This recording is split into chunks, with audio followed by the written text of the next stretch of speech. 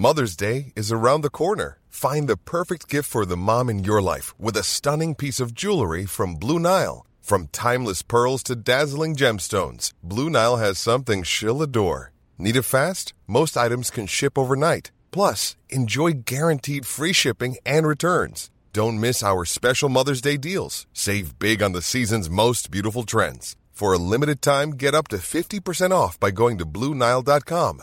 That's BlueNile.com. Hey, I'm Ryan Reynolds. At Mint Mobile, we like to do the opposite of what Big Wireless does. They charge you a lot, we charge you a little. So naturally, when they announced they'd be raising their prices due to inflation, we decided to deflate our prices due to not hating you. That's right. We're cutting the price of Mint Unlimited from $30 a month to just $15 a month. Give it a try at mintmobile.com/switch. $45 up front for 3 months plus taxes and fees. Promo rate for new customers for limited time. Unlimited more than 40 gigabytes per month. Slows full terms at mintmobile.com.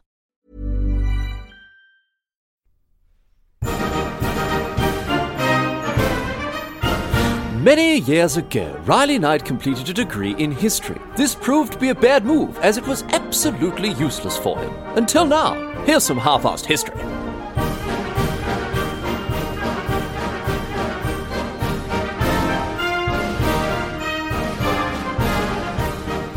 What's going on, mate? Great to have you along for some more half-assed history. This week on the agenda, going to be having a chat about the Korean axe murder incident. And, well, with a name like that, you know you are going to get your money's worth this week, I'll tell you this. So this is the story, if you'll believe it. It is the story of when the United States mobilized planes, bombers, helicopters, heavy artillery, ships, nuclear ordnance, and over 10,000 troops just to chop down a tree in Korea. I mean, talk about sending a bloody message. They obviously very much wanted this tree out of the way, that much is for sure. This is definitely one of the most interesting and amusing incidents to come out of the Korean Peninsula in the last few decades. So let's settle in here and have a chat about what went on here with, again, the Korean axe murder incident. The tree chopping itself, it took place in 1976, but we have to go back a fair bit further here for the sort of the wider context. And obviously, this is more recent than what we're usually discussing on Half-Assed History, and obviously this is a little more political, therefore, than historical, as there's still a fair bit of iffy business between North and South Korea even today. And look, I'm definitely not smart enough to understand it all, but, all the same, here is a sort of basic summary of the whole situation. At the end of the Second World War, the Japanese controlled Korea, the entire peninsula of Korea, North and South Korea, which is just one. It was an empire before the Japanese took control of it in the early 20th century. And after the Second World War, it was split in two, with the North being occupied by the Soviet Union and the South being occupied by the United States. Now, this happened in other places, obviously, most famously Germany, and in particular Berlin, with East and West Germany under the influence of the Soviets and the Americans, respectively, there. But after the division of Korea was finally made official in 1948, just a couple of years after the Second World War finished, that was after the first elections were held in South Korea there. The Soviet-influenced North actually invaded the South in 1950, and this was what kicked off the Korean War, or it's known by a couple of different names actually. It's rather sadly called the Forgotten War in some historical circles, because it is largely speaking it's forgotten. It's been forgotten about compared to, of course, the enormity of the Second World War, which happened just before it, and then all of the attention that was given to the Vietnam War, which happened just after it. So it tends to sort of not occupy a particularly high station in the history books. But yeah, it's not called the Korean War. It's not called the Forgotten War in North Korea. In North Korea, it is called Fatherland: Liberation War, which does sound like a pretty snappy title for an action film, I reckon, or, a AAA video game. But it sort of goes to show the particular flavour of insanity that tends to rule the roost in North Korea. Again, sorry, I'm not using the proper words here to describe this place. It is, of course, not actually called North Korea. It's actually called the Democratic People's Republic of Korea. So they've stapled all these adjectives to the front of their country's name, and they've still managed to stuff up all three of them. None of them are accurate. I think a more accurate one would be probably the Stalinist totalitarian dictatorship of Korea. That might be a little bit closer to the mark there. Anyway, South Korea, a little bit more modestly titled. They've only called themselves the Republic of Korea. But in order to avoid confusion today, we're just going to stick with North and South Korea. And I'm sure you know a little bit. I mean, it's been in the news recently anyway, so I'm sure you know about, vaguely speaking, the situation between North Korea, South Korea, and the rest of the world. Anyway, Korean War, obviously a nasty piece of work, and it actually results in a stalemate, military stalemate between North and South Korea, meaning that at the end of the war in 1953, the demilitarized zone, or the DMZ, as you've probably heard of it called, the DMZ is set up between the two Koreas, as I say, in 53, as part of the armistice that ultimately ends the war altogether. Now, it is a very complicated political situation, both back then and even now, but the long and the short of it is that the DMZ is where the two Koreas sort of face off against each other and try not to start the Third World War. And irrespective of, your current political views and how you sort of take the temperature of the situation right now, it's definitely been a bit touch and go over the years. And this incident here,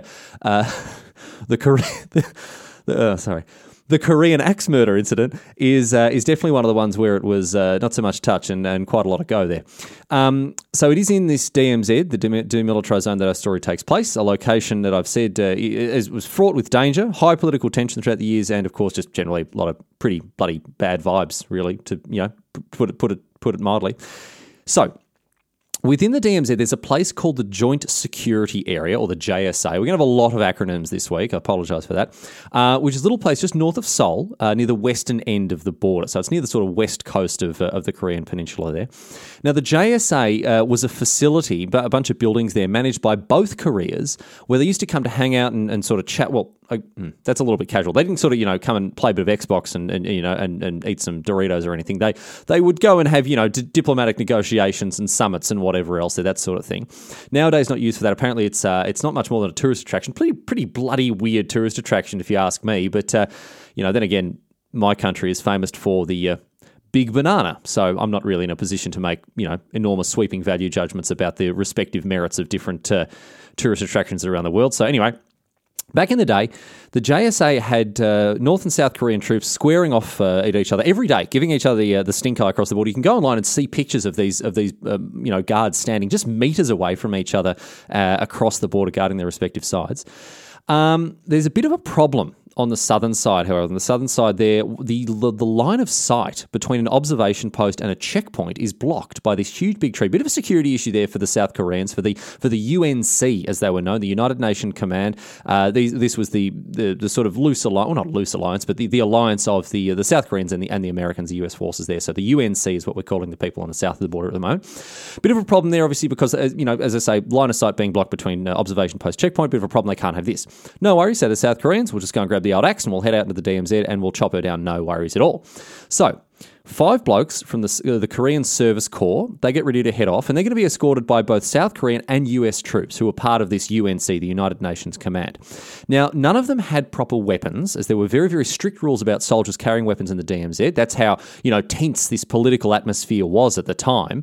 They didn't have any firearms, but they did have axes and they did have mattocks and stuff like that, which are technically weapons. I suppose more or less anything could technically be used as a weapon if you determine enough, really. So, passing over that for the moment, all these blokes, no proper weapons, no firearms, anything else like that, and all 19 of them, they head out into the DMZ to chop down this tree. Easy enough, you would think, right? So, yep, no problem there. Chop down a tree, all in a day's work. Actually, no, you probably wouldn't think that at all, because, you've read the title and you've listened to the title of this episode. It's the Korean axe murder incident. It's not the peaceful tree chopping occurrence. So you probably know what's going to happen. And yeah, sure enough, they start working on chopping the tree, and before long, the North Korean troops in the area have started to take notice, and they do not like it at all. They send down 15 or so of their own troops, and they yell out at the UNC troops there to stop chopping down the tree. And the reason that these North Koreans give for them to stop chopping down the tree, they say, get ready for more North Korean insanity here. They say that it was because that specific tree had specifically been planted by Kim Il-sung, the great leader of North Korea, and was under his personal care. Now, obviously, this is relatively mild when it comes to North Korean insanity, claiming that their leader had personally planted this tree. You've probably heard of some of the utterly insane nonsense that surrounds the sort of the cult of personality around this bloke, Kim Il-sung, and his family. But you might not have heard the extent of it. So strap yourselves in, because it is a bloody wild ride. Check this out. According to all of the official biographies of Kim Il-sung, this is the dad of Kim Jong-il, who is the dad of Kim Jong-un. Is it that bloke? The bloke at the moment has got the big... It's current affairs. I don't know what I'm talking about. Anything, it's got to have at least been 30 years ago before I've got any idea what I'm talking about. Anyway, he was a granddaddy of the current bloke who's in charge of North Korea. Anyway, so according to all the official biographies of this bloke, right, he claimed to have become a revolutionary at the tender age of 5 years old when, obviously, Korea was occupied by Imperial Japan. And it was at this stage that he already was raging against the machine. He was rising up against the oppressors by doing things like vandalizing Japanese textbooks at school. My goodness me. No brakes on the revolutionary train here. This bloke cannot be contained. He also did some other stuff like wrecking Japanese police bikes. Pretty mild there. I guess for a kid that's not so mild, but still whatever. I mean, almost certainly not true in any case. I mean, the vandalizing textbooks, we'll give him that, but the other stuff, probably not. Anyway. When he got older, he apparently got stuck in a much more serious way. And I'll tell you this: never mind all the stuff you've heard about the end of the Second World War in Korea, not true. None of it true at all. About U.S. involvement, the USSR beating out the Japanese. No, none of that happened. Apparently, it was actually just Kim Il Sung, almost single-handedly, actually defeated the Japanese in Korea. Apparently, he did it all by himself, which is quite an achievement. I've certainly learned something today. I certainly didn't know that before. He went on to then propagate the myth that he didn't need to eat. Right? While he was like, he didn't need to eat. He was this sort of semi-divine being or even just a divine being, and he didn't need to eat. And by extension, he actually never needed to use the toilet. This bloke, this is not a joke, this bloke was so revered by his people that they couldn't even imagine him pinching out a spiky turd. Imagine that. This is the sort of esteem that he's held in. The North Korean calendar is based around his birthday, which is the 15th of April 1912, and that's the beginning of the calendar. It's currently year 108 in North Korea, I guess in more senses than one, I suppose, really. But basically, this bloke was made out to be the absolute dog's bollocks, that, the sort of the highest form of human existence that's sort of possible for people to attain or whatever.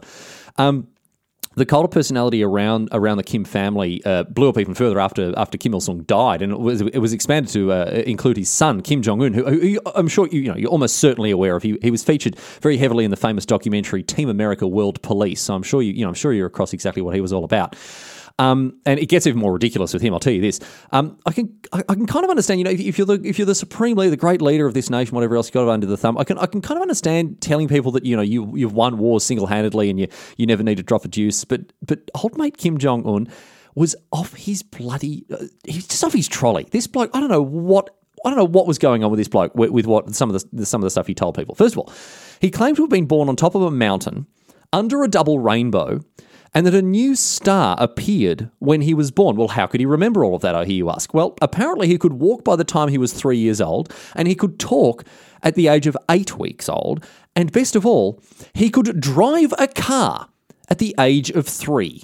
So, already off to a flyer, this little kid, you would think.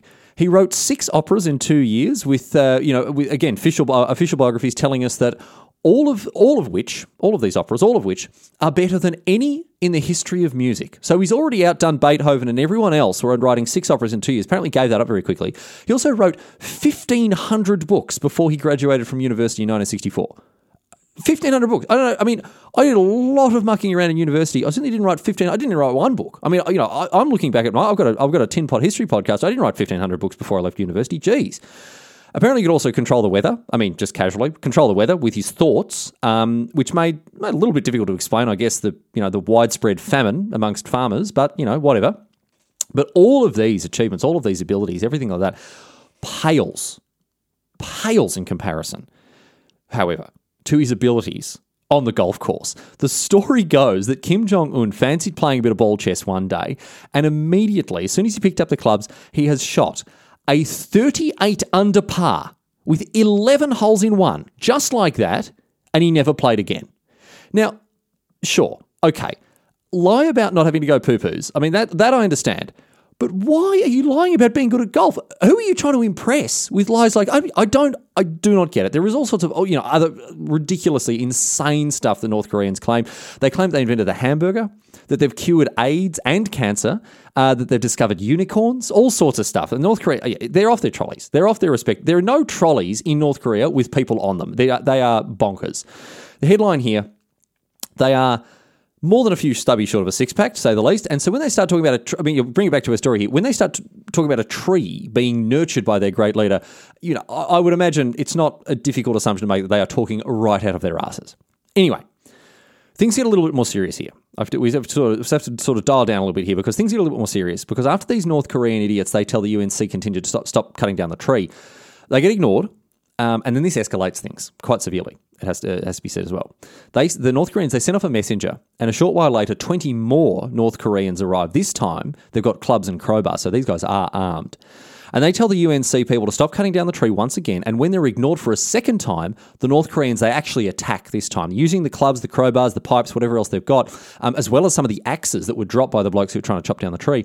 The North Koreans attack the UNC contingent there and injure nearly all of them. All but one of them actually are injured. But unfortunately for the Americans that are there, the Americans, they cop the worst of it. One of them, Captain Arthur Boniface, he gets knocked to the ground and he's actually beaten to death then and there, this poor bloke, while the other, First Lieutenant Mark Barrett, he tries to take refuge in a ditch behind a small wall, and he's sort of lost in this, in this sort of altercation here. The rest of the UNC contingent, they grab Boniface's body, they haul it back onto the truck, and they fend off the North Koreans, get out of there, but they can't find Barrett. They still decide to get out of there, but they can't find him. When he's reported missing back at the UNC headquarters, another group of guards say that they'd noticed some North Koreans behaving strangely nearby. What they've been doing, one by one, they've been taking an axe out of sight down into a ditch and then returning after a few minutes, handing the axe to another guard who would then go down and do the same thing. And I mean, you've probably already guessed what happened here. Unfortunately, when the UNC, they sent out a rescue party, and sure enough, there he is, poor old Barrett, First Lieutenant Barrett at the bottom of a ditch, beaten to within an inch of his life, this poor bloke. And he didn't even make it to hospital. The UNC, obviously, they did their best to save him, but he died en route shortly after all this all happened. So 2 Americans down after this altercation that, they've been murdered there or been killed by these North Koreans. Very, very unfortunate indeed. But you won't be surprised to learn that the North Koreans immediately started lying through their teeth about what happened. Here's the statement they released. I'm going to read it to you verbatim. This is what the North Koreans had to say after this whole incident. Around 10:45 a.m. today, the American imperialist aggressors sent in 14 hoodlums with axes into the joint security area to cut the trees on their own accord, although such a work should have mutually consented beforehand. 4 persons from our side went to the spot to warn them not to continue with the work without our consent. Against our persuasion, they attacked our guards en masse and committed a serious provocative act of beating our men wielding murderous weapons and depending on the fact that they outnumbered us. Our guards could not but resort to self-defense measures under the circumstances of this reckless provocation. Now, you can go into YouTube right now, not right now, wait till after the podcast, do it later, but you can go into YouTube and find footage of this attack. It was all filmed by the UNC. They filmed this attack while it was actually happening, and you can see that this statement that the North Koreans released was demonstrably false. But that was the North Korean story, and by the great leader's eyebrows, they were sticking to it. Hey, I'm Ryan Reynolds. At Mint Mobile, we like to do the opposite of what Big Wireless does. They charge you a lot, we charge you a little. So naturally, when they announced they'd be raising their prices due to inflation, we decided to deflate our prices due to not hating you. That's right. We're cutting the price of Mint Unlimited from $30 a month to just $15 a month. Give it a try at mintmobile.com/switch. $45 up front for 3 months plus taxes and fees. Promo rate for new customers for limited time. Unlimited more than 40 gigabytes per month slows. Full terms at mintmobile.com. When you make decisions for your company, you look for the no-brainers. If you have a lot of mailing to do, Stamps.com is the ultimate no-brainer. Use the Stamps.com mobile app to mail everything you need to keep your business running with up to 89% off USPS and UPS. Make the same no-brainer decision as over 1 million other businesses with Stamps.com. Use code PROGRAM for a special offer. That's Stamps.com, code PROGRAM. Now, the United States, I think it is fair to say, has never been a nation that lets itself get pushed around. For better or for worse, I don't want to bring modern day politics into it, but for better or for worse, the United States has never let itself be pushed around. You can be damn sure they weren't going to take this one lying down. The US president at the time was Gerald Ford, who actually is a pretty interesting bloke in his own right. He doesn't sort of come into this story too much, but there are a few interesting things about Ford I want to share here. He's the only person to ever have served as both president and vice president without ever having been elected to either office, as he became the vice president when Nixon's original vice president, Spiro Agnew, resigned, and then became the president when Nixon followed suit and resigned as well. Additionally, on top of this, on top of never having been elected president, he wasn't born as Gerald Ford. His name at birth was Leslie Lynch King Jr., It was changed in 1935 when his mother remarried, for the better, I would say. He also did a bit of modelling as a young bloke, and he once locked himself out of the White House at 3 a.m. and had to be let back in by the Secret Service, which I think is pretty funny. Anyway, Ford is keen to put together some kind of response here. He didn't want to make things worse and trigger a huge international incident, especially, not one that was going to lead to war. But all the same, he wasn't going to muck around and let these blasted North Koreans walk all over him. No, absolutely not. So, as a result, he gets together all these military blokes, all these advisors, whatever else. They all get together and they plan Operation Paul Bunyan, named after the legendary lumberjack from American folklore, the big giant bloke who heard the ox, Babe the Blue Ox or something? I don't know too much about it, but this legendary lumberjack, this mythic mythic person, I guess. He sort of became the name for this tree chopping operation, which I think is a pretty good name, to be honest. I mean, I'm going to give it to him. Very, very good name indeed. Well done there, fellas.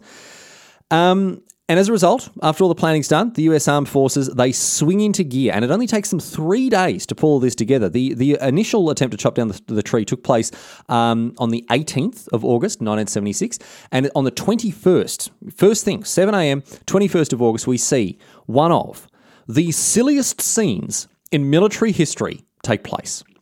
The US pulled together 800 blokes, Americans and Koreans, and escorted. They escorted 16 army engineers with chainsaws down to the DMZ towards this poor old tree.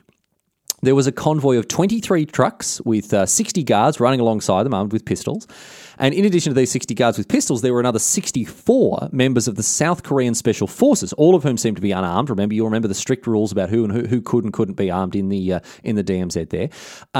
But as it turns out, all of these South Korean Special Forces members were all Taekwondo experts. They're all specialists in Taekwondo, so they'd be able to take care of business no matter what. And in case that wasn't enough, in case all the kicks and the punches in Taekwondo wasn't going to be enough, the convoy of trucks had assault rifles and grenade launchers hidden under sandbags for them to use just in case.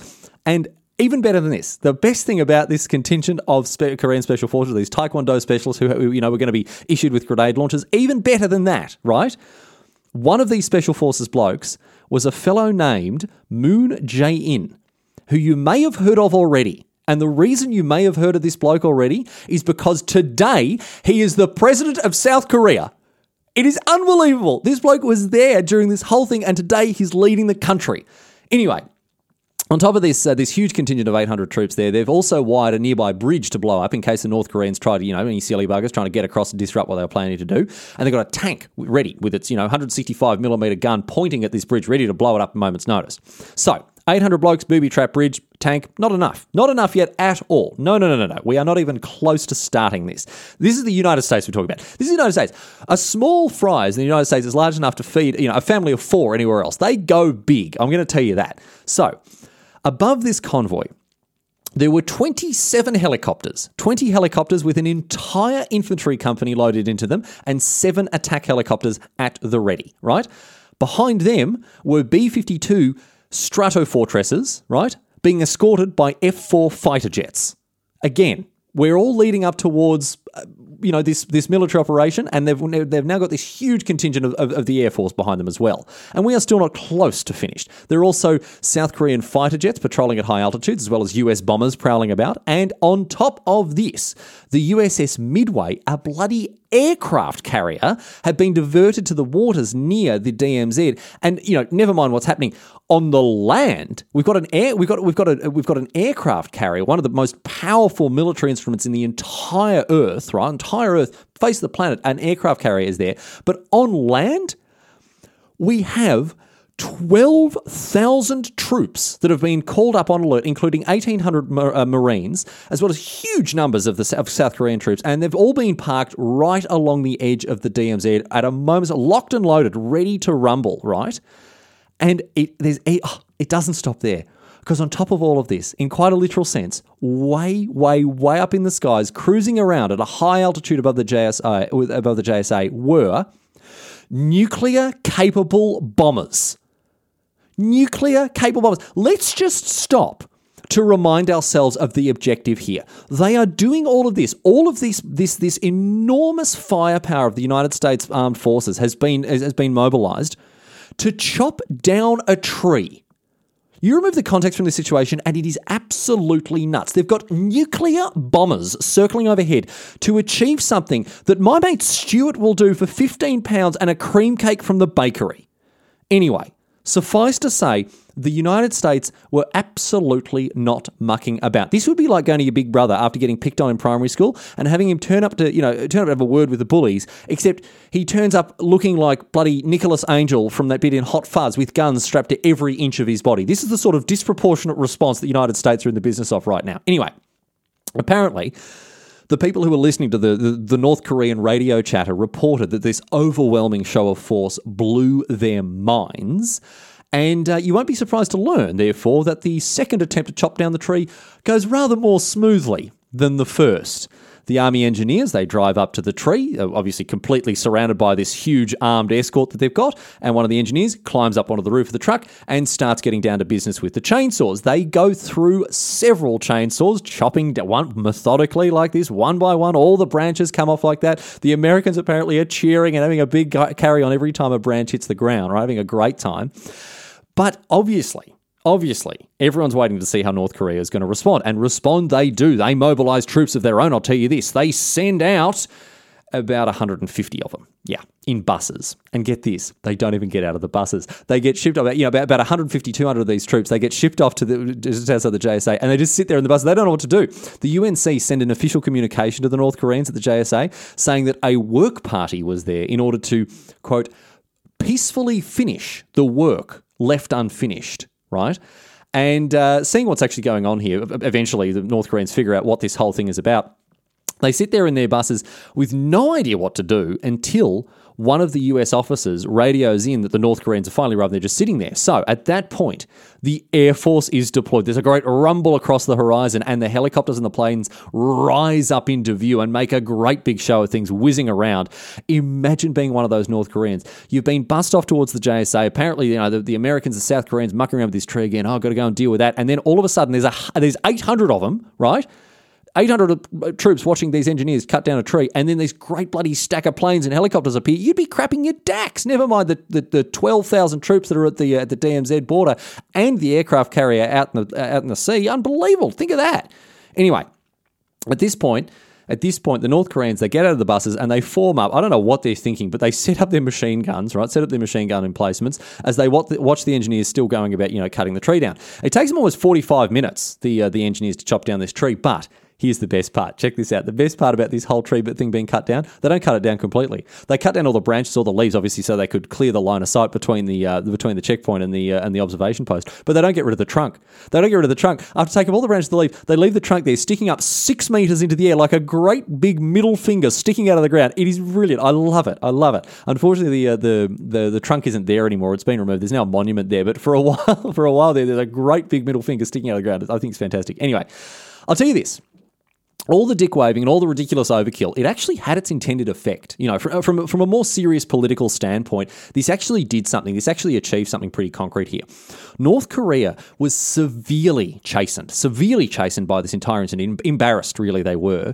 And old mate No Turds, Kim Il-sung himself, contacted the UMC to express regret for what had happened on the 18th of August. Now, obviously that's not a particularly strong way of putting it, but this is also coming from the bloke who once awarded himself the Golden Double Hero Medal.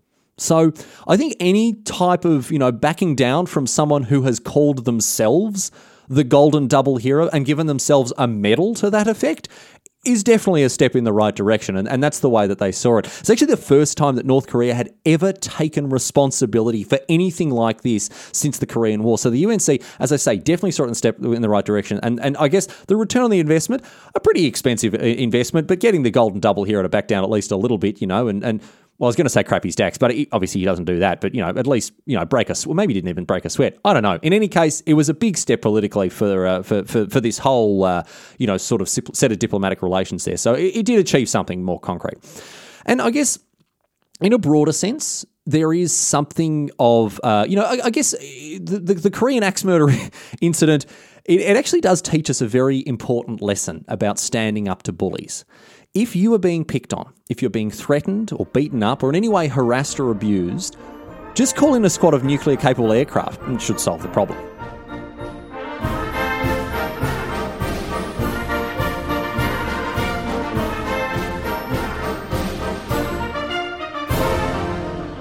But that's it. That's all she wrote today, sports fans. That is the story of the Korean axe murder incident. I hope it's one of those. It's very clickbaity. The title. It's a very click. It's one of those books that you pick up from the library shelf and think, oh, this is going to be a good one. So I really do hope you got enough bang for your buck here. Having said that, your buck was exactly 0. So I don't know how much bang you're expecting, unless you're a Patreon, in which case, thank you. I didn't really have anything prepared for that. Anyway, that's that for this week. Going to close out with the normal, boring, rubbish housekeeping stuff here. halfarsedhistory.net. Please get in touch with the show. Plenty of people have. You can too. There's a contact form at the website as well as old episodes. You can subscribe via iTunes. Still haven't got it on Spotify. Don't know how. Please tell me if you know how to do that. The Patreon, as I mentioned, I've got people chucking me money every week, and I do very much appreciate it. Can't thank you enough. Bottom of my heart, really, fellas. Thanks so much for all the cash you're sending my way. And if you want to join those exalted ranks, please do. I still don't have any benefits or anything. If you've got an idea for a benefit, if you want me to do anything special for you guys, I will certainly bend over backwards for it because I can't say how much I appreciate it. Speaking of doing nice things for my listeners, if you'd like stickers, I'll send them out to you for free. You just need to send me your address. I have sent out, if you're still waiting, they should be in the post, but if they don't come the next couple of weeks, let me know and I'll send them through again because I don't know what's happened there. I'm up to date, which is unbelievable for me, really. And I think that's that. Thanks so much for listening. We'll see you back here again next week for more Half-Assed History. Until then, leaving you, of course, with a question posed on Reddit here. Obviously, we've talked a lot about North Korea, talked a lot about South Korea this episode, and Reddit historian Look a Loser wants to know, what's the deal with East and West Korea?